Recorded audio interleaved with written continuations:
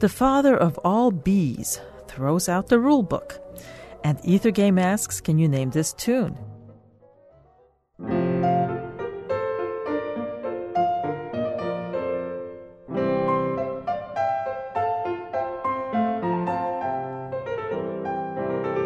For nearly a century after his death, this composer's music endured popular neglect.